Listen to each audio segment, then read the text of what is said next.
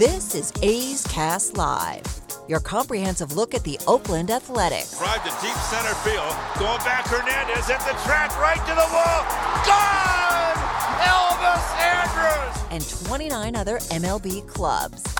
High drive, deep left field. Nino left the building. Guerrero lifts one to left field and gone! Ohtani, that was a moonshot out there in the right center. Alonso defends his title, the 2021 Derby champion. Join us as we take you inside the baseball universe, from OPS Plus to juiced balls to game-changing moments. We have you covered. Spend your afternoon with us next from the town, only on A's Cast Live. Here's Chris Townsend. It is the greatest set in Major League Baseball. It's a gorgeous day here in Oakland, California. We're getting you ready for A's and the Rangers. Only 22 games left. We're going to have Steve Berman from The Athletic at 4:15. The great Steve Vucinich, we will honor him at 4:30. And David Forst, the general manager, stops by every Friday at 5 o'clock. But if we talk about Ricky Henderson Field, and Ricky's the greatest leadoff hitter of all time, we're going to lead off with the president, Dave Kaval, joining us here on the field. A's Cast Live doesn't get any better. How good is this day today? I'm telling you, this is as good as it gets. Down here on the field, the sun is out. We're getting ready for a 3-game homestand, and we're in a pennant race. So let's make this thing happen. It's like it's so hard to keep up. Like, you're always looking over at the scoreboard, and now, Houston's come back to the pack. The A's have won 2 games. Red Sox got major issues with COVID. Yankees are playing horrible. Blue Jays are hot. I mean, it's crazy. It's a toss-up. Yeah. I mean, it's a toss-up, and I think every day is another adventure. And we just got to obviously take care of our own games and see what happens. But I feel good about where we are, and it's an exciting time for the franchise. I mean, when you think about what this team has been through this year and knowing what Bob has had to deal with, it just really shows after, we went through that 60-game quick thing, we now remember again what 162 was like. You get exposed, and there's times where you see your strengths. It's crazy when you play this many games. Well, and that's why it's great having a guy like Bob Melvin as our skipper, because I think he can keep the even keel to get through the ups and the downs. And certainly with riding the wave this year, we have had a lot of ups and downs. And so we just have to finish strong, focus on, winning the games that we definitely should win, beating teams like, the Texas Rangers, and just picking up, actually room in the standings. So that's where things are right now. And one of the things that I've really enjoyed here in the second half, and ever since we picked up Starling Marte, it kind of reminds us, like, you and I have watched baseball a long time, right? Oh, yeah. It kind of reminds – he's kind of like Ricky Henderson, or it's like a Tim Raines side. It's fun kind of seeing old-school baseball again. It's so dynamic to see how he can change the game. One player. His speed is just so dangerous. And you could see it the other day where he gets on, and the next thing you know, a couple wild pitches, stolen base, and he's home. It's like incredible. Like, they had that pickoff attempt, and the next thing you know, guys are scoring. It was just unbelievable to watch that, and the fans really get behind it. It's super fun. Yeah, we've gotten so used to walks, home runs, and strikeouts. He's just very refreshing, and so is Jay Hay and Yan Gomes. A guy that you bring in, incredible, who has that great experience. You have to be proud of the organization, what you guys did at the deadline. Oh, I think David and Billy did a tremendous job of bringing some new energy, bringing some folks in who have experience, including postseason experience, and they made an immediate impact. And I think, that's really a credit to them and really all the moves they made right at the end there to put that together. And I get the calls all the time from the fans, and they're complaining, but I'm like, listen, management and John Fisher took on money. Yes. They made the commitment. Yes. Can you speak to that? Because I get hammered all the time. I think the thing that people need to remember is that, we feel like we're in a window to compete, and, we are spending at the highest level we ever have as a franchise in our history, and I think, while it's not at the same as the Dodgers or something like that, we have made the necessary investments, especially at the trade deadline, to try to put ourselves in as strong a position as possible. And I every once in a while run into Mr. Fisher at the ballpark. People really need to understand he loves owning this franchise. Yeah, loves baseball. And, I've been working with John for over 10 years, and, we have a lot of great things we've worked on together, whether it's the soccer stadium in San Jose, PayPal Park, and the Quakes, and obviously everything that we've done here. It's been very exciting, and we have some bright days ahead of us and a bright future. and we just have to take it day to day to get there. How much does winning on the field help with what you're trying to do off the field? Oh, it matters in a major way. And, I think having that energy of winning the games and being a contender and showing what a winning franchise means to a community, to build esteem, quality of life, bring people together, super important. Now, I wanted to start out with baseball because every single time people talk to you, they want to go directly to the stadium. But still, we're a baseball show, and it's about this team, and it's about getting to the postseason. Do you want to start here, Oakland, Bay Area? You want to start Vegas? Where do you want to start? We got parallel paths, so we can start on either path. Okay, so where are we with Oakland, Alameda County? Where are we with these two? Well, there's a lot of processes, 9 or 10, that are going on here in Oakland to get the ballpark approved and get us to a point where we can put a shovel in the ground. That includes everything from design guidelines and planning documents. We had our big meeting of the Design Review Board this last week, and so that was an important step to get through the Planning Commission. We have the Environmental Impact Report. We have the Bay Conservation and Development Commission. So all these processes are going on, and we're investing time and effort and meetings every week to make that happen. But the one that we're still apart on is really the economic terms with the city. And we're kind of taking a wait-and-see approach to see if the county is going to join the deal or not.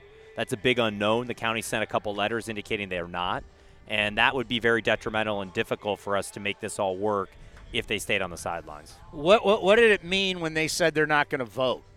Well, I mean, that's if they don't take a vote and they don't indicate they want to do it, I mean, that's basically another way of saying no. So, not having them participating or active in making it work, I think is a concern because the city's proposal to us, the one that, we didn't necessarily agree with, it really depends on the county. Without the county, the thing kind of collapses. And so not having the county solidly behind it, is cause for concern.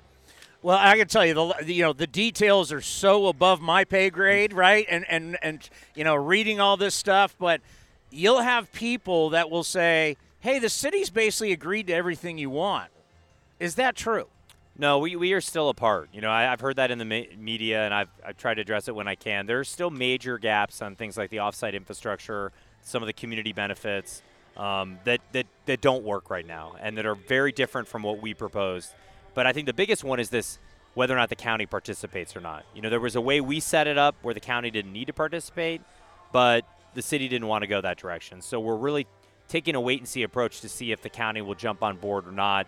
We're disappointed that they're obviously not voting in September, as they said, but maybe they could vote in October. I don't know. I mean, we're waiting to see.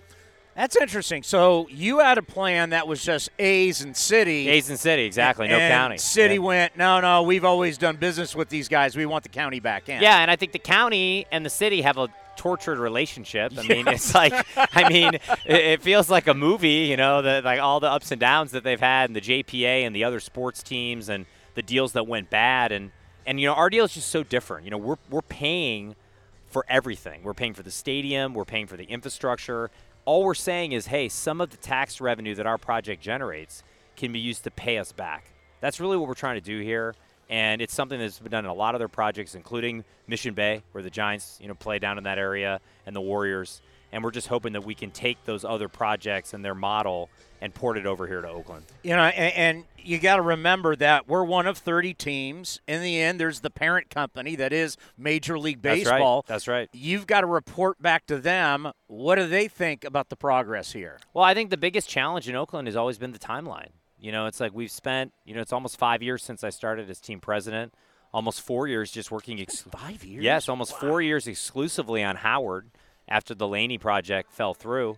And so that's a long time to not have had a definitive vote. And we've invested, obviously, countless hours and hundreds of millions of dollars and, all our time and effort to get to this point. And we haven't given up. We're still fighting as hard as we can to do it. But we need to get answers and know. Because if not, we can't spend another 5 years just waiting to see if it can get approved. We cannot let the process be the product. It's almost like people kind of forget about the history of what's been going on. And as someone who covered the Raiders, covered the Warriors, and, of course, been covering the A's for a long time, I know what Rick Welts didn't do here. Mm-hmm. I know what Mark Bedane didn't do here. So whatever the media tries to spin, there's no question you have spent more time trying to stay in Oakland and get a ballpark in Oakland than the Warriors or the Raiders ever did. Well, I mean, we've sincerely tried in every possible way. You know, my mandate when I came here, my first press conference almost 5 years ago was, hey, we see Oakland as a strength. We're going to do everything we can to get a ballpark approved, an urban downtown location. And that's why we originally tried the Laney site. That was rejected. We pivoted to the site that mayor wanted, that the city wanted on the waterfront. And we've been fighting tooth and nail to pull that off. And the vision is incredible. We're talking about an incredible waterfront ballpark, a rooftop park, 3,000 units of housing. How much do we need housing in the Bay Area? Kind of like a lot. A whole basically ballpark village down there, reimagining the waterfront. What a positive thing. And so we just need to do everything we can to keep the pressure on to get that to approval. And if we can't get to an approval, well, that's kind of their way of saying no. That's the thing. Like, going sideways is not really an option anymore because we're really running out of time here at the Coliseum. Yeah, I think where our offices are down there, and I think about the great fan fests we've Fabulous. had. They were incredible. I mean, you're the backdrop. You're standing on the stage, and there's thousands of people. You're like, this is, and the cranes, and you're That's like, the money shot. It's like it's a no-brainer. I know. And we had 30,000 people there, and they all got in and out fine. All the concerns about traffic and parking and transportation and railroad and everything. And that was before we even invested all the infrastructure. So, I know that area can work. You've seen it in other areas like downtown San Francisco with the Giants. And it's all about the will to get to a yes and to get the project approved. And that's what we're fighting for. How do you feel right now about whether you can get it done or not? It's hard to say. I continue to, push as hard as I can to put all the resources in place and get to a positive vote. I think we really need to see a definitive vote by the end of the year. Obviously it's nice that they even voted on it. It wasn't what we wanted, but they did take a non-binding vote. But we need a vote that's binding. It's easy to take a non-binding vote. We have put our proposal out there almost 3 years ago. Yeah, there's a difference between dating and marriage. Yes, exactly. We all know that. So what I'm saying, as a guy who's been married 20 years, I understand that. So I think what we need to do is make sure we get to that definitive vote. And everything is there to get there. It's about whether or not there's the political will and the courage to call the question and to put it in front of the council and hopefully get a yes. And I say on the postgame show all the time, and, people, once again, they want to forget what's happened recently. I worked for the Raiders. Mm-hmm. I lost money when they left. Yep. I lost my TV gig. Yep. I lost my radio gig. Yep. But I lived that. And I remember, and no one took more phone calls on the radio than I did about the subject. Yeah, exactly. And everybody poo-pooed Vegas. Everybody said smaller markets, not going to work. And it's happening again. The exact same things from the media in the Bay Area is happening again. It's like you're repeating yourself. Well, I mean, there's obviously on the other parallel path in Southern Nevada, there's a tremendous amount of support for a Major League Baseball team down there. You have the elected leaders who are pushing very hard in the same way they did with the Raiders to see if it's possible. We've spent a great deal of time. We've spent, had 5 trips down there already. We have a 6th trip planned for next week. We're getting, the sites, our arms around what could be a final couple sites. And so a lot of progress is being made very quickly because of the different development environment in Las Vegas as opposed to California. And so even though we haven't spent 5 years down there, we've made a lot of progress and we're seeing a lot of positive results. And so, that's an important part of the process because we need to know what options we have as a franchise. We cannot continue to play here at the Oakland Alameda Coliseum. This place is 10 years past its useful life. We only have a lease through 2024. We have to find a solution to this 20-year saga. And what I've also been saying on the postgame show is no matter what, this is a win for Vegas because you guys in Major League Baseball are exploring this market. So if the A's do stay here in Oakland, there's been a lot of investigations, and baseball's going to be in Las Vegas. Wouldn't you? I think all the sports eventually will be there. I mean, there's 42 million tourists. It's become kind of a sports and entertainment mecca, in the entire world. And so I think you will eventually see that. The timing of those things is obviously unknown, and how the A's play into that is an unknown too. But, we remain committed to having the 2 parallel paths going, to respecting the league's decision that, we really need to get options as a franchise because we cannot have a major league team without a major league stadium. And we are desperately close to that reality. What's it like dealing with the people in Las Vegas, the powers that be? Well, I mean, everyone's been very gracious and open to considering a Major League Baseball team and the A's relocating.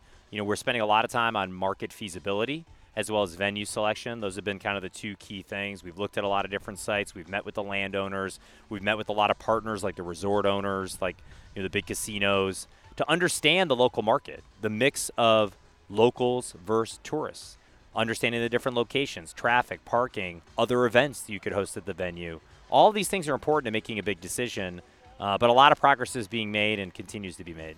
But yet, the San Francisco Chronicle, and you can see it on sfgate.com, is going to tell you, we've investigated, and no one knows anything, and no one's, it's like, why?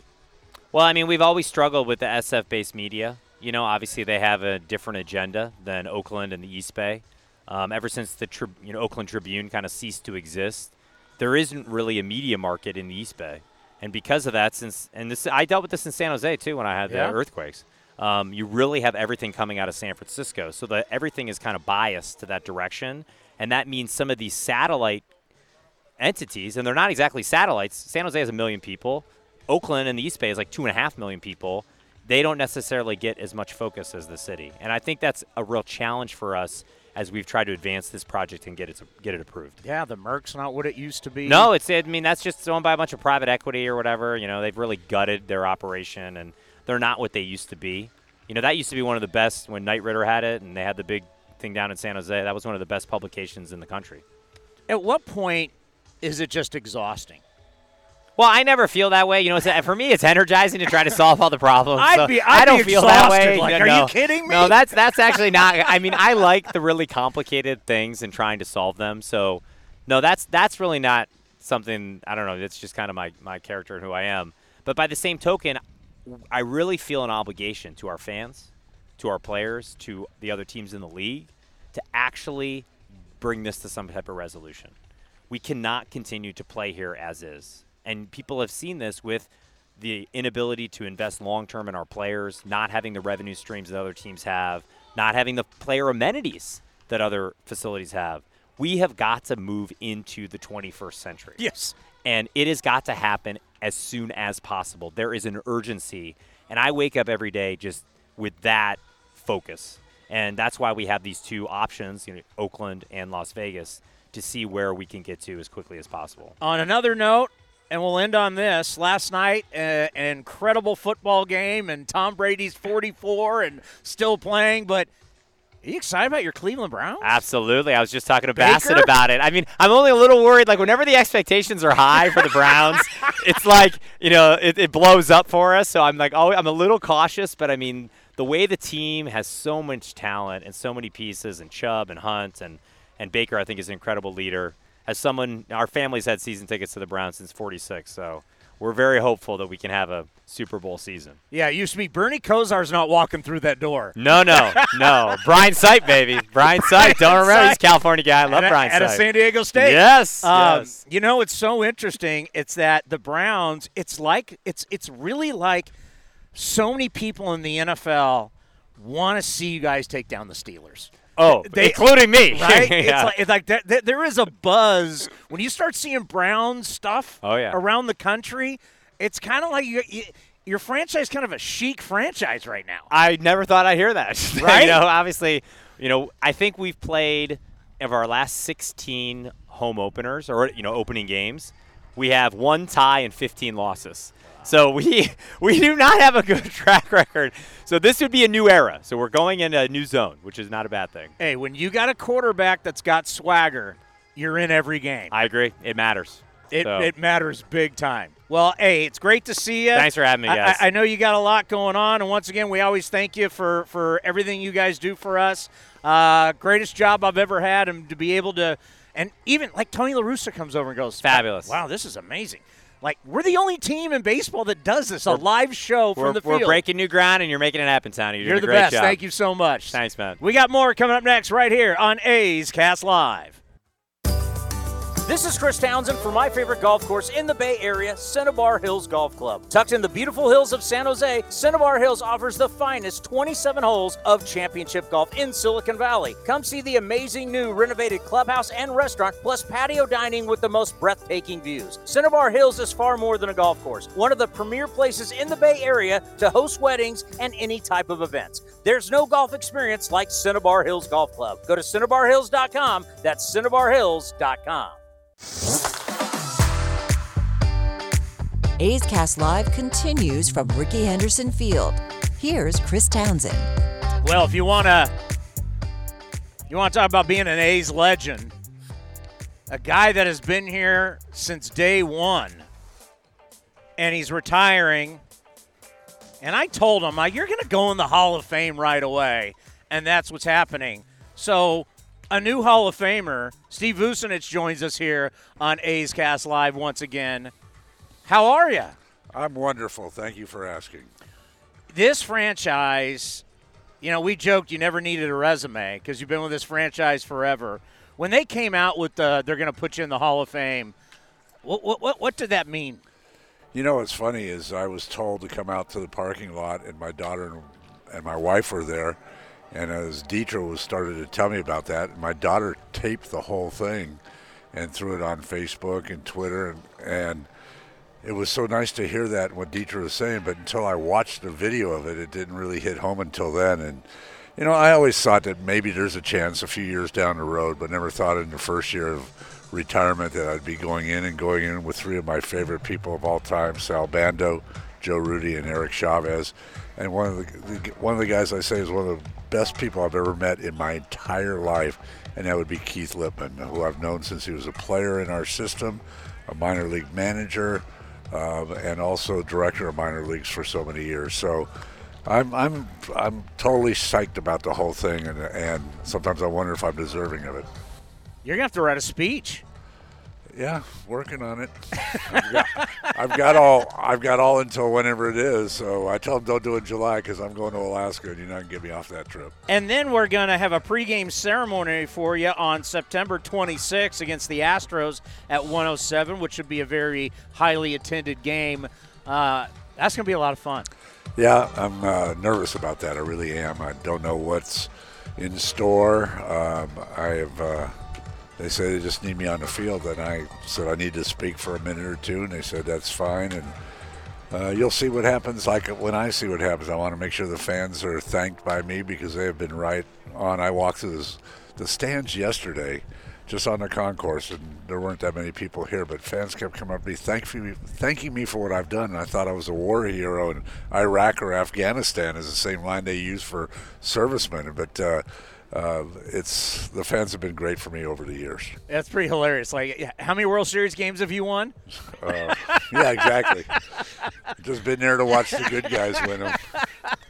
And you've been getting a ton of TV time. It's been like you always got to watch out what you're doing down the dugout because they got the camera on you all the time. Well, I'm guessing it's a non-exciting part of the stadium game, but yeah, you always have to be careful. We know that. We've been told that. Don't ever pick your nose. You never know when it'll be on there. Don't. I guess from Toronto, somebody said it looked like I was sleeping. And I said, no, I was illegally keeping my cell phone on my lap looking for something. And so I kept looking down. And they said my head looked like I was bobbing and I was sleeping. And that has never happened. It's the job has changed over the years because the demand is so different. When I think about equipment and I think about uniforms, and you got years ago you had a white one, you had a gray one, it was home, it was road. Now, it's Father's Day, Mother's Day, 4th of July, it's, what a Pokemon Day. I mean, just talk about how all the ordering, all the equipment, the storage, the travel, how everything has just really changed. Well, first of all, we used to have just white and gray, and I'm talking about from the mid-'80s up until about 94 or 95. We brought in the dark green as an alternate. And then we added the gold for a while, and that gave us 4. And then we went to the Kelly green. That gave us 5. We did that a few years ago. And then eliminated the gold. And next year we might eliminate the dark green. And so we'll be at 3 jerseys. So everybody gets 2 jerseys right off the start. They're all custom made, whether it be sleeve length, body length, tightness, whatever. And so then you got 3 hats. The BP, the home, the road, and then you've got the Kelly, so that's a 4th one. So there's quite a bit, and it's changed a lot because of we have more turnover in our roster than we did 25, 40 years ago. So you got more players, you have to be ready for more. We have a good company to stand by, does emergency lettering for us, even on a Saturday or Sunday. I'll never forget the Jeff Samardzija trade was made on 4th of July weekend, of course, and so we had a guy come in and do all the lettering, and I made the guy a hero because I tweeted his picture holding up the jerseys because all the fans were asking, what number is Hamels going to be? What number is Samardzija going to be? And so I answered it that way. I let this guy get 10,000 views. So it's funny. Yeah, because that's not, I mean, a guy gets sent up out of nowhere, especially when you're on the road. I mean, I understand when it's at home, but let's just take me through it. Like, next you know, Billy Beane or David Forst calls you and says, we're bringing up this guy. He's never been on the big club, and you're in, like, Cleveland. Well, for guys that are on a 40-man roster, you always have a jersey. And then if you've got in spring training a guy that's not on a 40-man roster, but he's a veteran and he has a chance of getting recalled, which would have been a case for Jed Lowry if he didn't make the team on opening day. He would have been in that situation. So we've got the jerseys ready, and I know what numbers are available, what numbers some of those guys wore in spring training. A lot of those guys are in the 60s and the 70s, but they get recalled. And if I don't have a jersey, first thing I do is hopefully I know in a day in advance, and I'll pull blank jerseys. And then we've got 2 size letters in all colors. We have a thin and a thick. The thin is for last names of 8 or more letters. The thick are for last names or 7 or fewer letters. So there's a science to all this, too. See, people don't know this. They think these guys just show up and you got a jersey and you walk out and start playing. This is not Bewitched. I'm not twitching my nose and all of a sudden they appear. So you got that, and you got pants, and I always order extra pants in spring training because those are so customized these days. Whether it's short pattern, long pattern, what waist, what size leg. Do the guys have rubber bands on the bottom? Do they leave them open bottom? All these different customizations. And the jerseys are customized too with, like I said, sleeve length, tightness. Some of the guys like a tight sleeve. Them shows their gut, make it a gun show. We tease them. And so I'll get the jerseys lettered up, send out a sample to the local company that each team uses, and get them back. And we've never, ever in my lifetime sent a player out without a name on the back once we started having names on the back. When you think about the players, you know, from the A's getting here in the 60s, you had the 70s and the great teams. Then here comes the 80s, Billy Martin. Then you got a team that was just a powerhouse, and they were rock stars in the late 80s. And then through the 90s. And how have players changed, and how are they still kind of the same? Well, I think the players are better conditioned now. With the compensation they receive, they don't need to have off-season jobs. And that was the case back in the 60s and the early 70s. I mean, 1971, I'll never forget, I was in college and I got a part-time job at J.C. Penney's in Hayward, Southland, working in the sporting goods department. And I ran into Raleigh Fingers. He said, I need a job. So I told our guys there, and next thing I know, he's a stock boy at the J.C. Penney's. Raleigh Fingers. At the Fremont Hub in Fremont. And we had just won a division, so his full share was $7,000, but it wasn't enough to sustain through the winter, so he needed a job. Sal Bando used to work for Visa. Joe Rudy had a few things going until they really started making money. Nowadays, you get a guy comes up for 1 month of the season, and that 1 month is maybe $130,000, so or maybe $120,000, and so let's say they're above the line. They don't need to work during the winter, so they work out. They're better conditioned. Some of the guys that have big money have their own batting cage in their house, their winter off-season home. So that's changed. Like I said, a better condition. Now, as far as attitudes and everything, it's pretty much the same. Sometimes some of these guys listen to their agents too much instead of listening to coaches and stuff, and they have their own workout partners or a personal hitting coach or whatever, which is fine to a point, but there's got to be communication between those people and our staff too. So that's changed a little bit. Again, that's that's because of the money. They've got the money to be able to pay those guys, and good for them. Marvin Miller, there's a reason why he went into the Hall of Fame. That's right. Marvin Miller has helped everybody in the game. He saw that, had a vision for free agent signing, and that would stir more talk during the winter, after the winter meetings and trades and things like that. And he was so pro player, and they got noticed. And look where the game has evolved to now in tennis. I mean, let's go back 2 years ago where we were, and don't count last year or this year, but the game has evolved. It's been more popular than ever. I hear some old-timers say they don't like the extra inning rule. Well, they didn't ever have to stay here to 18, 19 innings until 1 a.m. Thank you very much.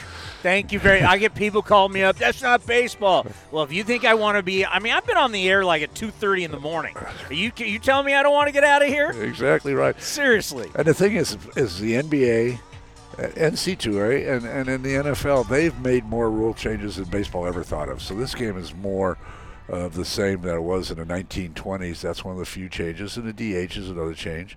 But, I mean, if I was to change anything, I'd say let's go to the 10th inning and do a regular, then throw the runner on second base in the 11th or 12th. I think as was originally proposed until last year, and they decided to do it in the 10th inning. Yeah, I'd put him on third. What's the one city you're going to miss the most going to? New York. New York is a city in itself. It's and the reason I say New York is I won't go there as often. I love Seattle. I think Seattle's a wonderful town. And in my trip next summer planning, I'm already going to plan on spending a couple days in Seattle, do some of the things that you can't do. There's not enough time during the baseball season to do. But New York, I love the theater, and we'd always go back in New York during the winter anyway. Maybe spend 5 days, go to 3 shows, and do the things. The funny thing that I did in New York one winter, we were there between Christmas and New Year's. We had nothing to do that day. Nothing planned, my wife, daughter, and I. I said, you know what I want to do? I want to take that 4 train past Yankee Stadium, because to me, that's where the end of the world was in New York. I want to see what's past. So we rode the number 4 train to the end, which goes right in the middle of Fordham University, which I didn't know. And there's beautiful areas of the Bronx. It's not what you see around Yankee Stadium. So those are the kind of things that I will do differently and miss about certain areas. But there's more out there than just baseball. Yeah, our last family trip, right before I joined you guys in Vegas, we're in New York, and my kids are actresses, so I took them to Hamilton, Wicked. Little did we know COVID is raging through New York at the time, and all the Ubers and trains. Luckily, we didn't get it, but wow, I mean, yeah, that was that. Now you look back on it, because we were at D.C. and Philly, and you're just thinking about how crazy that was. But it'll be nice to get back to traveling. What we'll end on this. What do you think you're going to miss the most? The interaction, people like you, friends of mine that are in the media, maybe longtime writers, Baseball Writers Association, New York guys, Boston guys, Peter Abraham. I used to love Nick Cafardo. And Peter Gammons, a good friend of mine. He's dropped my name in columns and on TV for years. And so I'm going to miss not just the media, but the interaction with either other clubs. I'll see a bunch of my compatriots at the winter meetings this year, but I don't know if I'll ever see the guys from Baltimore again. And I don't know if I'll see the guys from Detroit and Cleveland. And I said no disrespect to you guys when I left there last week, but I said this is not a vacation destination for me. So I might see you guys on the road somewhere, but not in Cleveland and not in Detroit. So and it's been cool to be honored by everybody, right? All these teams. It really is. You know what? I've got the autographed jersey at home plate by the Yankees, and Aaron Boone wrote something special on it. Boston came in and gave me a piece of the Fenway scoreboard, number 54 for my number 54 years. And of course, Sergio Romo thought it was because of him, but it was autographed, and that was very touching. A couple places they gave me wine, a couple places gave me cigars. But one of the things that means the most to me, and I will give the same notation at our winter meetings, is I've done a lot for our equipment manager, clubhouse manager association. We started on a park bench in San Diego in the winter meetings in 1985, and a couple of the guys that came through and have talked to me, and as I'm ending my career in baseball, said we really appreciate what you've done for our Equipment Managers Association and getting it noticed and get it recognized by Major League Baseball, because they never recognized us before. And that, to me, it means to me as much as that. And then the legacy that I have with great guys that have worked for me in the clubhouse, not only the guys that are taking over for me, but I've got one doctor, I've got a couple lawyers, guys that are masters in taxation, guys that have moved on. My bat boy in 2002 was Nick Kroll, who was the current general manager of the Cincinnati Reds. So that pleases me the most of all my accomplishments. You got like the Bill Walsh tree. I like to think that because we have spread out. Well, the great thing is we're not saying goodbye because we'll have spring training. Well, hopefully we'll have spring training next year, and we'll be doing this. We'll go back into one of those rooms, and we'll do this again. But I don't know if we're going to be able to get you again before the end of the season.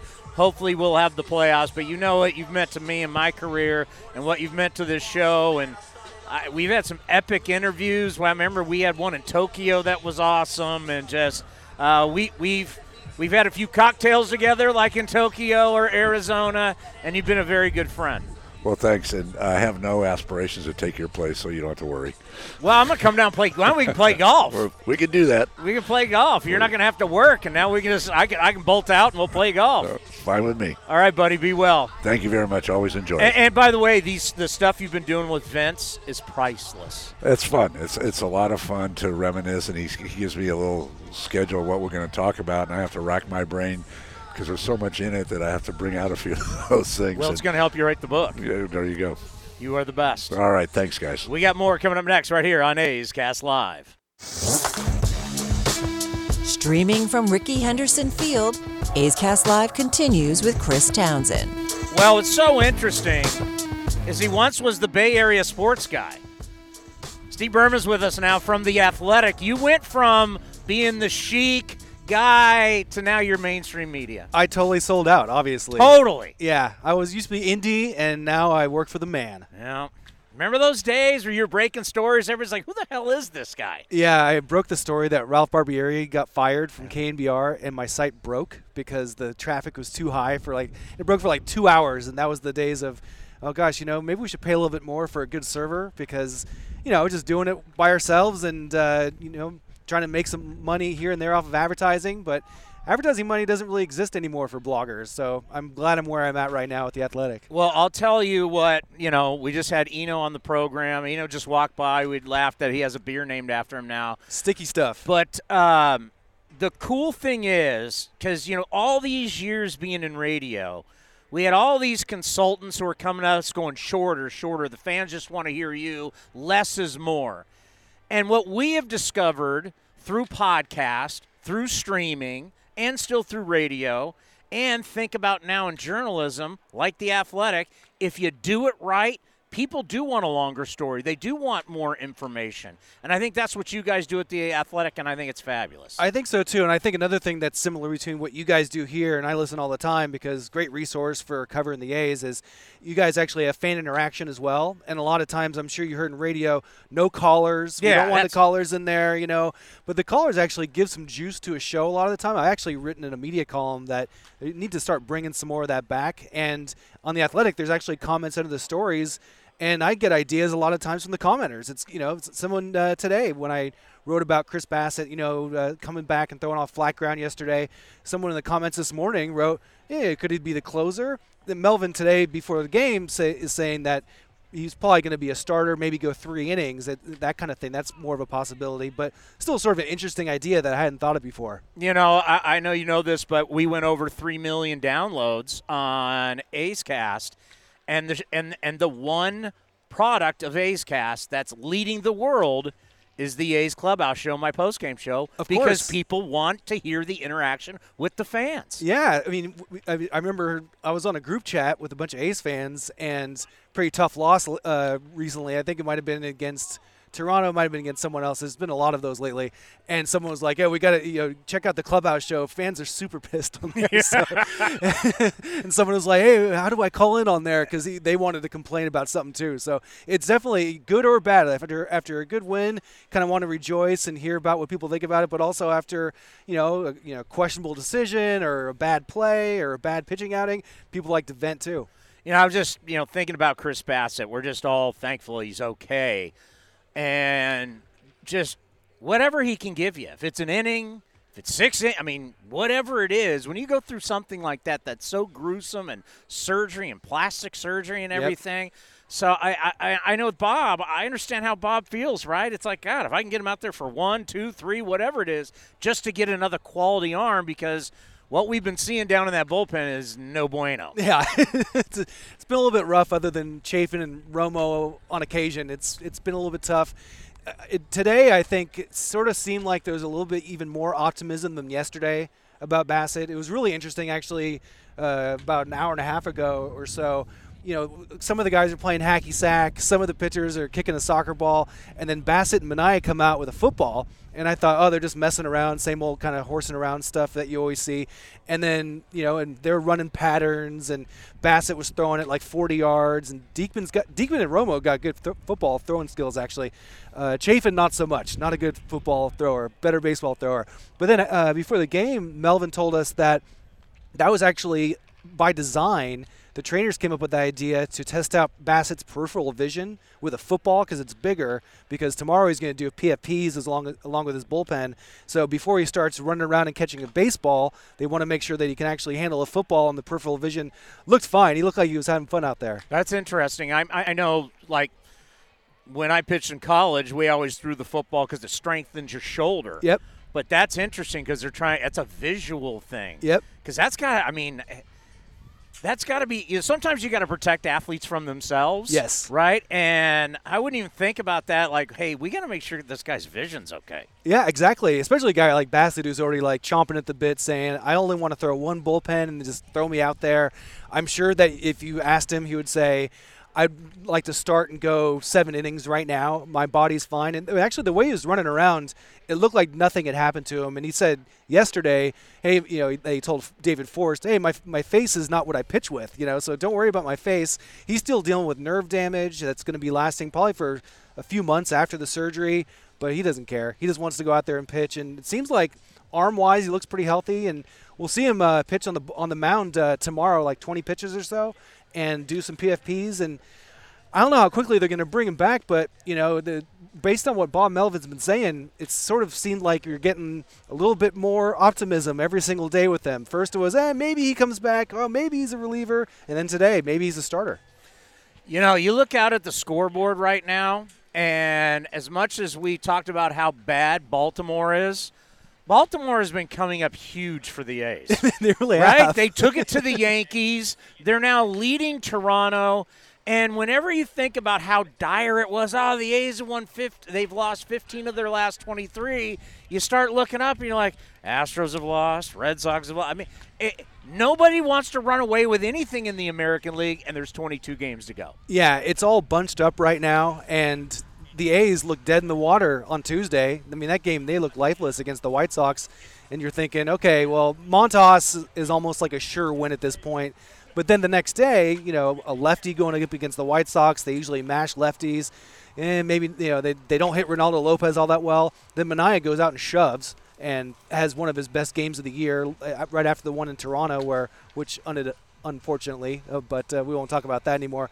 It's interesting, yeah, the Yankees, they looked unbeatable. Then the A's beat them a couple times. They went on a slide of their own. So, yeah, I mean, the Red Sox, Chris Sale, they lost him today to COVID. So all these teams have vulnerabilities, including the A's, but the A's can also go on a run just like any of the other teams. Yeah, I thought about it, you know, the other day going, there's no chance they catch the Astros.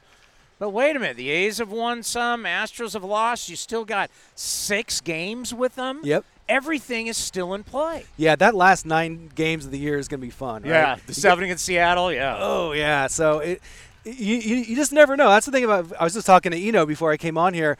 You never know, though, just because baseball is weird. You know, it's not like the NBA where the best team is always going to rise up to the top pretty much 95% of the time, 99% of the time.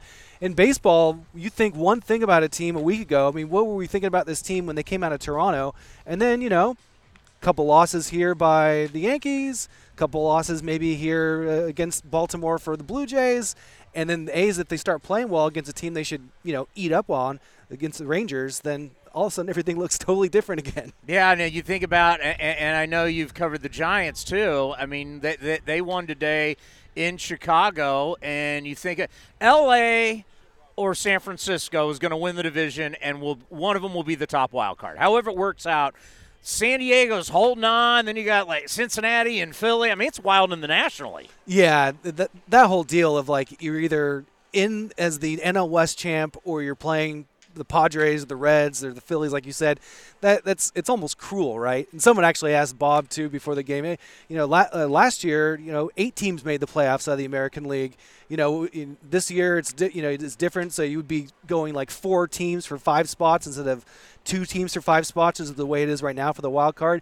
Would you like to have that set up? And Melvin started laughing. He's like, "Yeah, of course I would like to have that set up right now." Are you kidding? All the fans would too. Yeah, it was so good last year, but it is what it is. Getting back to your media days and covering the Bay Area media, it's kind of getting sad. It's really changing as someone that's been in sports radio forever since started in the 90s. Yeah. Looking at what terrestrial radio is becoming, AM radio, newspapers, I feel very blessed that I got out on my own terms and came to work for the franchise that I love.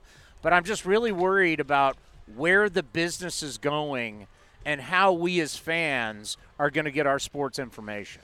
It is difficult. I think it's really all about car technology for the radio side. The more that people start getting new cars and they're outfitted with either satellite or USB quick cables and they plug in their phone, or just wireless where they can listen to you guys or listen to any podcast that they want, stuff that doesn't have as many commercials. I mean, KNBR has a ridiculous amount of commercials. And so that nowadays with streaming, kids don't want to watch commercials. I mean, I have a 6-year-old daughter. She doesn't want to watch any commercials at any time for anything. She's like, I'll watch YouTube. I don't want to watch broadcast television. And so that's what you're seeing with the younger generation. So terrestrial radio is definitely in trouble for that reason. It will stick around as long as enough people have cars that just have a radio and they don't want to go through the rigmarole of, hook up my phone. But that's changing all the time. You guys are seeing it too. With as your listenership rises, it's because people are like, yeah, it's not really that hard to put on A's Cast either, on this app or this app, or look at this webpage. So that part is tough. And then newspapers, like you mentioned, that was where I started, was newspapers. I was freelancing and covering like high school football and lacrosse and baseball and basketball. And then back in 2008, the Bay Area News Group, the Mercury News and all those papers, they had a big buyout and cut a bunch of the stuff that I was doing too. I wasn't a full-time employee. I was doing it on the side. And I realized, okay, well, they just bought out half the staff. Half the writers took a buyout. So maybe newspapers aren't really the way should be going. So that's why I started Bay Area Sports Guy, because I knew that the writing was on the wall for newspapers. So, and then the same thing with The Athletic. The Athletic has poached so many newspaper writers that got let go, and also from places like ESPN and Yahoo and Fox Sports. So, yeah, the media landscape's always changing. But the one good thing is that there's a lot more voices now with all the different podcasts that are out there. But not all of them are really essentially good voices. They just, it's so easy. The barrier for entry is so low. But it is fun that you guys get to do this, though, because you guys are kind of groundbreaking in terms of what you're doing. And I think that I'm surprised that other teams in the market haven't really followed this model yet. I think maybe it's a thing where they have relationships with other stations that wouldn't like that to occur, but it just seems obvious. They're going to regret that long term, because we have the best access to guest and to promote and to grow. And I think, one thing that crushed me, ever since I moved here in 1991 to go to San Jose State, I had the San Jose Mercury News. Yep. And then it was just like 2 years ago, the Merc was making the writers have their stories in before the games were over. Yep. So if I woke up the next day and I go out to my driveway, which we all loved, and we got our paper and we came in. Yeah, I'm a dinosaur, I admit it. Oh, I grew up that way too. Right? And so there's no post-game story about who won with the A's, the Giants, the Warriors, the Sharks. Well, why the hell am I buying the paper then? And I canceled and I was like, you guys, and so many of my buddies did the same thing, whether it's the Oakland Tribune's not even around anymore. Nope. Just a cool-looking building, and that's it. That's the only way we remember it. I grew up in Eureka, actually, and so we would get the paper delivered, the Chronicle sometimes, and you look at the scores of the night before, and it would just say N because it was a night game. So you don't even get a score, let alone a story. So, yeah, I think that everyone has gotten used to a lot of different ways that technology has helped. We didn't get to watch every A's and Giants game on TV when we were kids. There's a select few, right? Yeah. I mean, do you remember Giants Vision back in the day, where like you had to pay like $200 to get like 30 games or something like that? Not every A's game was on. Now every A's game is on. My first year at KMBR, whatever that was, like 97, 98, there was only and this is why radio had such power, because even the Giants being the monster, they only had like 90 games on television. Yep. And that's why KMBR did so well, because you had to listen to the radio to know what was going on with the game. Absolutely. Yeah, as a kid growing up, I would listen to the radio. I'd listen to Bill King and Hank Greenwald, because that was entertainment that you weren't getting on television. Television, we had 20 channels, 30 channels or something like that. So, I'd watch ESPN and MTV as a kid, but I listened to a ton of baseball. Well, hey, thank you for everything you've done for us. We truly appreciate it. Oh, thanks for having me on. I like I said, guys are a great resource to follow the team, kind of hear what David Forst is saying, hear what Dave Kaval's saying.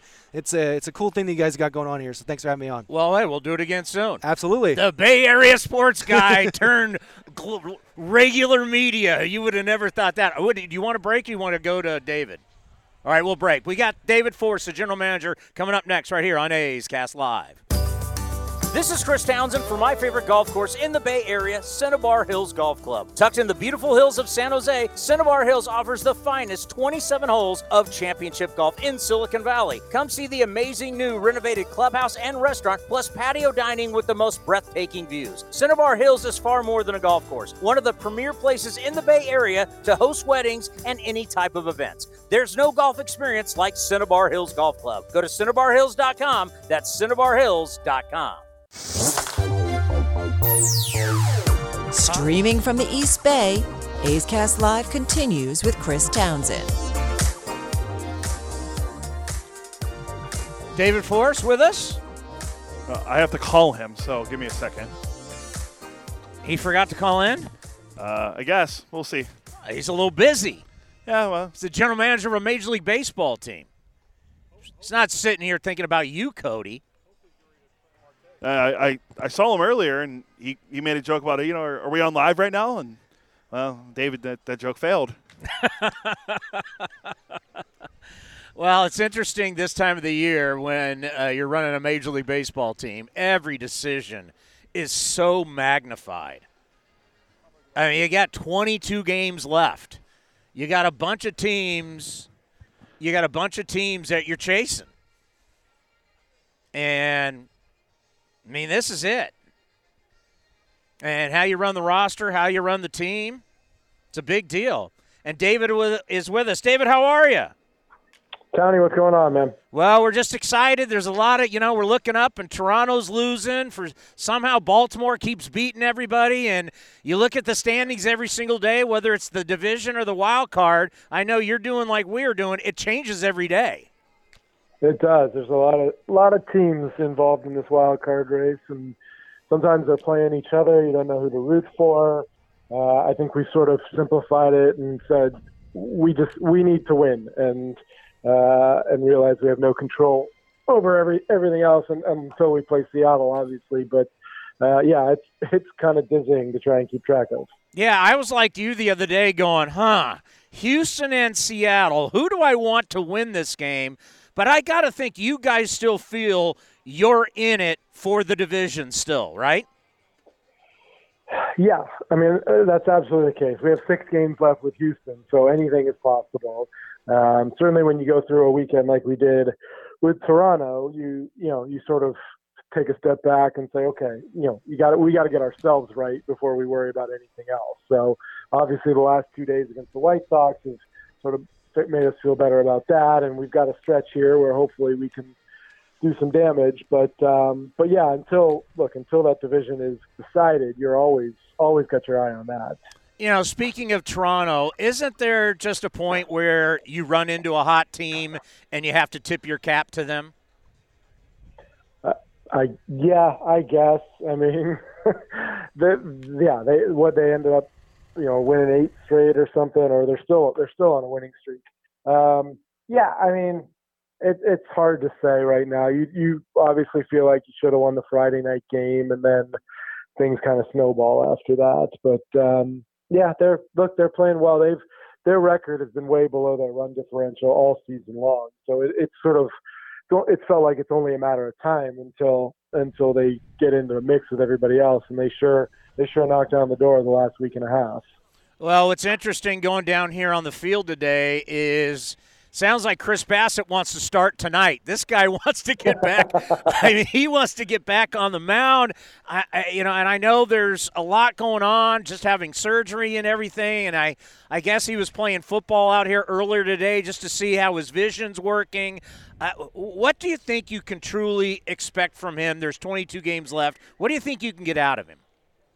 I think it remains to be seen. He still has a number of steps he needs to go through. So we'll see what time is left. But he's going to throw off the mound tomorrow. That's the first step. He's got to take ground balls and do PFPs. He's got to see live hitters because he has to have that experience before he gets over that hurdle. So there's still some check marks, and I'm hopeful he gets back and pitches. I don't think we have any sense yet of how many times it's going to be. Well, just to get him back, it's going to be fantastic. And talk about Frankie Montas. The growth that you've seen in him, to me, it's just not physical. I think so much of it is mental. He's always had the stuff. Just tell us what you've seen with Frankie. Yeah, you've seen it in kind of spurts over the last couple seasons because, like you said, the stuff has always been there, but there's a mentality that it takes to go out there and dominate, even with incredible stuff, and that sort of swagger is what we've seen from him of late, and he's definitely stepped up. And we talked about when Chris went down, needing Sean and Frankie to step up, and they've done exactly that. I mean, Sean's put together pretty darn good back-to-back starts at this point, and hopefully is over that little stretch that he had. But yeah, Frankie has always been a guy that we've known can go out there and dominate.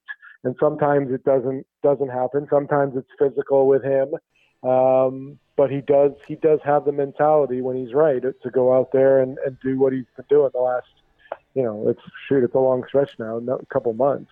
Yeah, it's been very impressive, and Sean Manaya's last couple outings have been impressive. It's what you need at this time of the year because we talk about all the time, whether it's this show or the clubhouse show, how every game feels like a playoff game. 22 games left. Do you get that sense that every single game from here on out is a playoff game? I do, yeah. I mean, and part of it is our own doing. Losing those 3 games in Toronto didn't help, but anytime you're at the finish line like we are, you feel like you kind of feel like you need to win every game. Now, obviously, you don't have to, but I know Bob and the guys are going out there with a mentality that they're going to pull out all the stops and do what they can to win, just about every night. So hopefully we get on a little roll here because we need to do that. Yeah, when you start looking at this time of the year, how do you want to see the bullpen utilized? I wish guys were available every night. I mean, you obviously know who the guys are at the back end right now and who's having success, and there's no hiding it. I mean, Andrew Chafin has been outstanding back there, and as from where I sit, you wish these guys could pitch every night, but they can't. And you need everyone to step up, whether it's in a longer role like middle of the game or whether it's Diekman and Lou and those guys getting the ball to Sergio and Chafin in the 8th and 9th. So I think I don't think you have a lot of wiggle room right now. You got to go out and take advantage of the leads you have and hold on to them. Yeah, the process of it, and you know how we work on the postgame show. We want Chafin to throw every inning of every game. How does the process work? Let's say he's thrown 2 days in a row. Do you wait till he shows up the next day, see how he's feeling, or do you just take it upon yourself to say, hey, you've thrown a couple days in a row, we're sitting you tonight? How does that work? We have some objective measurements for that, and we have some benchmarks as far as how stressful the innings were, number of pitches, days off leading into it, things like that. And Bob and Emo do a good job of looking at the chart to see who's available. But there's also some feel to it, and a guy like Andrew's thrown 2 days in a row. it's not going to be the same as if Sergio did or if Jake threw 2 days in a row. Every guy's a little different. So you look at the kind of usage chart, and then you do go talk to the guys, or I say you, like Bob and Emo, go talk to these guys when they get here, and they'll go out and play catch, see how their arm feels. So it's a little bit of art, a little bit of science, and it sort of determines. Obviously, to use a guy like Chafin tonight, 3 nights in a row, then he's going to be down a little bit. So Bob's got to pick his spot.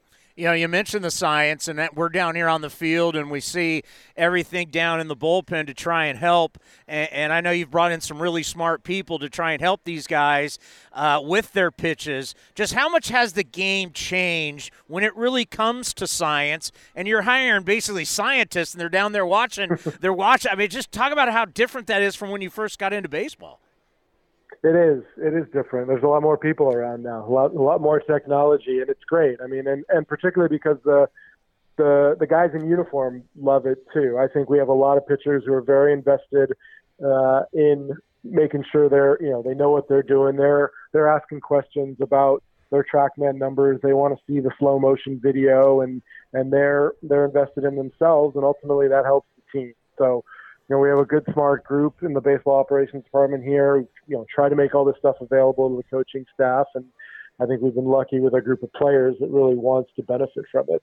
Yeah, what I like about it is if you're down on the bullpen, and let's say you throw a slider that feels really good and it looks really good, well, I like the fact that you have a third thing come in going, yeah, the science, what we're seeing with TrackMan or Rhapsody or whatever it is, you're reaffirming to me that it's good. So it feels good out of my hand, it feels good with my eyes, and now you're telling me with the science it feels good. Yeah, I mean, you're sort of, you're taking one of sort of the most basic kind of Moneyball principles, which is when the scouting and the stats match up, that's when you make your best decisions. So we've been lucky enough with the development of technology to move that from scouting onto the field. And like you said, when a pitch looks right and feels right, then you go to the numbers, and if it backs it up and say, yeah, that's the spin efficiency, that's the break that you want, all those things come together. That's when sort of the best coaching happens now as well. Since the All-Star break, you got a guy hitting .363, steals a base, it seems like, every single game. When you were trading for Starling Marte, did you know that was going to be Ricky Henderson 2.0? I think you're selling him short by saying he's only stealing a base every game. I mean, he's stealing a base, and then he's harassing the pitchers into throwing the ball in the center field so he can score all the way from second. No, I won't say I knew the impact he was going to have. We knew he was an outstanding player, and he was going to, fill a hole that we had, but I had no idea the way he impacts the game every single day. I watch a lot of baseball, and I can't tell you the last time I saw a guy, as they're trying to pick him off second base, ball goes in the dirt, second baseman gets past him, just into short right field, and the guy scores a run. I mean, do you remember last time you saw something like that?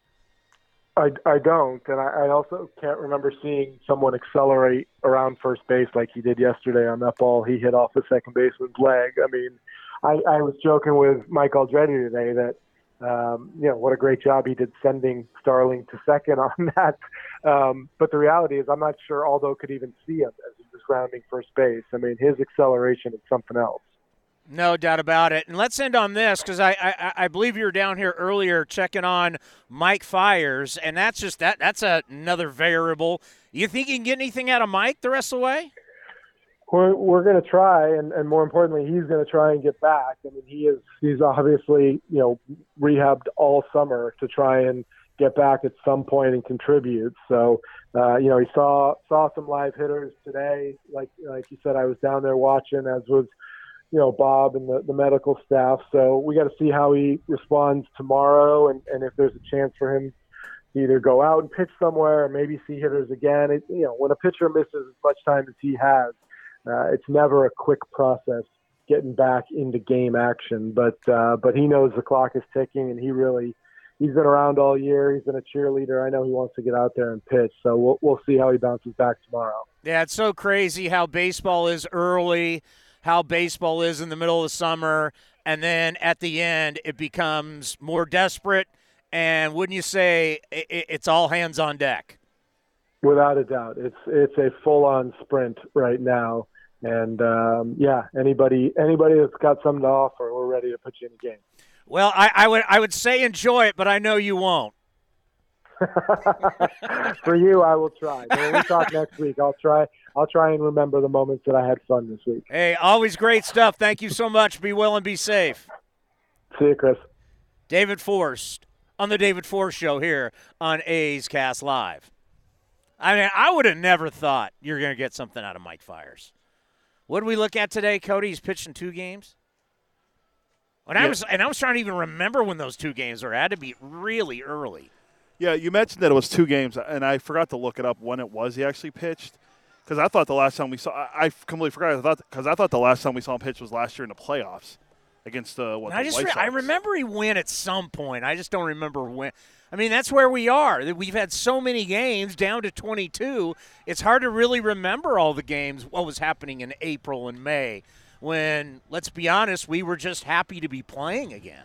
April 30th, he started a game against Baltimore, which he took the loss. He went 6 innings and gave up 3 earned runs. April 30th? April 30th, and then he started the game May 6th at home against Toronto, where he gave up 5 earned runs and 3 1/3. So he's 0-2 with a 7.71 ERA on the season. And the reality is this. You're at a point in the season, if you're telling me I can get 3 out of Mike Fiers, I can get 3 out of Chris Bassett, I'm fine with that. That's where you are now. If you have to piece games together versus throwing out maybe a starter, I don't know, maybe it's better that you go, 2-3 of Bassett, then you bring in Cap, and he goes 2-3. Figuring out a way to get the ball to your best relievers at the end of the game. That's what this potentially could be coming down to. I mean, think of the A's. It is hard to believe that the A's starting pitchers have pitched more innings than anybody in baseball. So that kind of tells you, like, looking around baseball, wow, starting pitching is not great. Well, what was the number I told you earlier?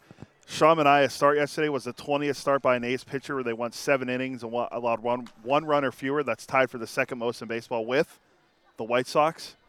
That's terrible. I mean, Billy Martin's guys went 9 every game. Now burned them out, but they went 9 every game. I mean, how many complete games they have that year? Like 90 or something like that?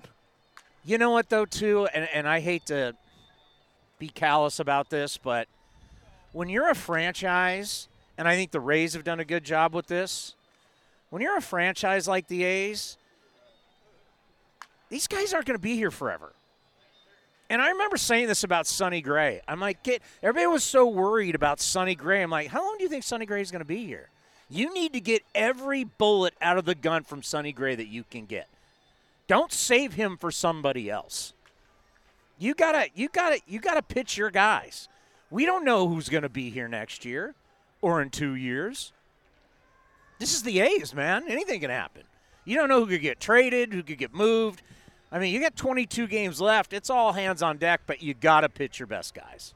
Yeah, I don't disagree with that, and they need some length out of their starters going forward that aren't Chaminade and Frankie Montas. It's the Paul Blackburns who's starting tonight who – I mean, let's see which Blackburn's going to show. Are we going to get Paul Blackburn? He hasn't been bad. He hasn't. Are we going to get – can we get the Paul Blackburn to pitch against the Yankees on Sunday Night Baseball? But let me ask you, what do I need out of him? Well, I'm not going to sit here and be like I am with Frankie Montas and say that I need seven innings. Wait, you mean you're not going to say you need the greatest start of his career every time he goes out there like you do with Montas? I'm not. I mean, I just need some. I need some quality innings. And let's face it, the A's have not played well against anybody in division other than the Angels. I was going to say, yeah, they've got to turn that around. Yep. Starting tonight, it's got to turn around. Yeah, because if you look right now, the A's playoff odds are 10.3% entering today. Oh, it's going up. It's going up. What was it yesterday? That was 6? Like 6, yeah. All right, it's going up. So they sit 5.5 games back in the AL West. They're 9-7 versus Texas. They'll give you a little bit of context. What do you think the Rays went against Baltimore this year? 16-3. 18-1. The Rays won against the Orioles. Well, didn't the Yankees go 8? Oh, my math would have been off there, by the way. It would have been 16-2. No, 16-3 is 19 games. Okay. Yeah. That's their San Jose State math. Yankees last year against the Orioles went 18-1, right? Something like that. Or 2019 because they didn't play. Oh, that's right. That's right. But yeah. Well, by the way, Baltimore leading Toronto right now as we speak 3-0. But hey, Baltimore has been helping the A's out. They have. As everybody ripped the Orioles, including you, Baltimore all of a sudden has taken it to the Yankees. They're beating the Blue Jays right now. Robbie Ray's pitching that game. He's going to have 3 runs already. Chris Sale is now on the COVID list, which you hate to hear. Yeah, he was supposed to pitch So this what does weekend. that got? That's what? There are like 11 or 12 guys on the COVID list right now? Well, 2 of them came back today. They got their closer, Matt Barnes, back, and they got Xander Bogaerts back. So they got their best position player back and their closer. Are all their guys being reported as not having symptoms? I think a lot of them have been pretty good. I think they're one of the teams that are not at the 85% threshold either. But by the way, Angels leading the Astros 1-0 in the first inning as well. So there's an early lead for the Angels, but they're playing at Minute Maid, so they'll probably get smashed. Yeah, I mean, nobody wants to run away. Well, I was going to say, to add context, 18-1 Rays versus Baltimore. What do you think Houston's record is against Texas this year? I have no clue. 11-4. Yeah, you take care of it. Well, you just look at what Seattle and Houston have done in division this year. They both played well. And that's the difference. If the A's had played well in division, they'd be leading the division. And we wouldn't be talking about the wild card. How do you think the Angels got their one run? And, oh, by the way, if the A's had played better against good teams, the A's have been – I got it. They've been horrific. 32-46. 32-46. Are you kidding me? That's terrible. By the way, they've lost 16 of 25 series. That's also not good. Yeah. The Angels' lone run in the first inning. Shohei Ohtani solo bomb. That's number 44. So he's now 2 ahead of Vlad. Vlad's trying to get the Triple Crown. So Vlad leads. If Vlad wins the Triple Crown at 22 on a team that goes to the playoffs, who's more valuable? Ohtani. Why? Because he pitches too. That's what people. When does he pitch? Every 7 days. When does he pitch? Yeah. I don't know when he's pitching. Half the time he gets scratched from his starts. When's he pitching? Yeah. Is that valuable? Is his pitching really that valuable? I had to look, too, because the Royals had 3 runs. I was like, did Salvi hit another home run? It was not Salvi, so that's there. And the Yankees are now down. Or Yankees are up 2-1. I mean, there is something to be said of a guy. Hey, if you have great stats, you can win the Hank Aaron Award. If you're a guy doing it on a good team, you should be considered an MVP. Yeah, that's like the National League MVP is very interesting because it's going to be either Tatis or Bryce Harper. Bryce Harper has been unbelievable. His second halves is unreal. And the Phillies stink. They had another clutch. Well, they're still in it for the second wild card. They have 30 blown saves this year. They're in it for the second wild card. They're in it, but you can't rule them out. It's a technicality. Oh yeah, you're the guy who told me AJ Puck was going to be the next great reliever. Wait till they play the Pirates in a few weeks. When the Pirates end their season, I can text Hembo about it. I think you could totally make a case that Vladimir Guerrero Jr. should be the MVP. Oh, I completely agree. He's 2 home runs behind Ohtani right now because Ohtani won tonight. He's 4 RBIs behind the lead, behind Salvador Perez and Jose Abreu, and he leads the league in batting average. Well, I mean, and he's 22 years old. And his team's winning, and his team's hot.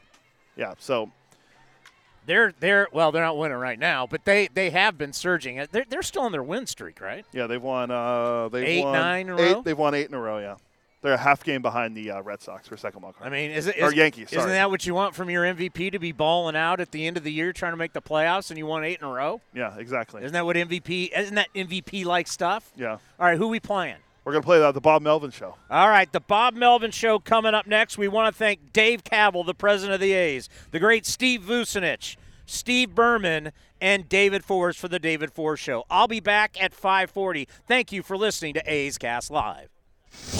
This has been a presentation of the Oakland Athletics.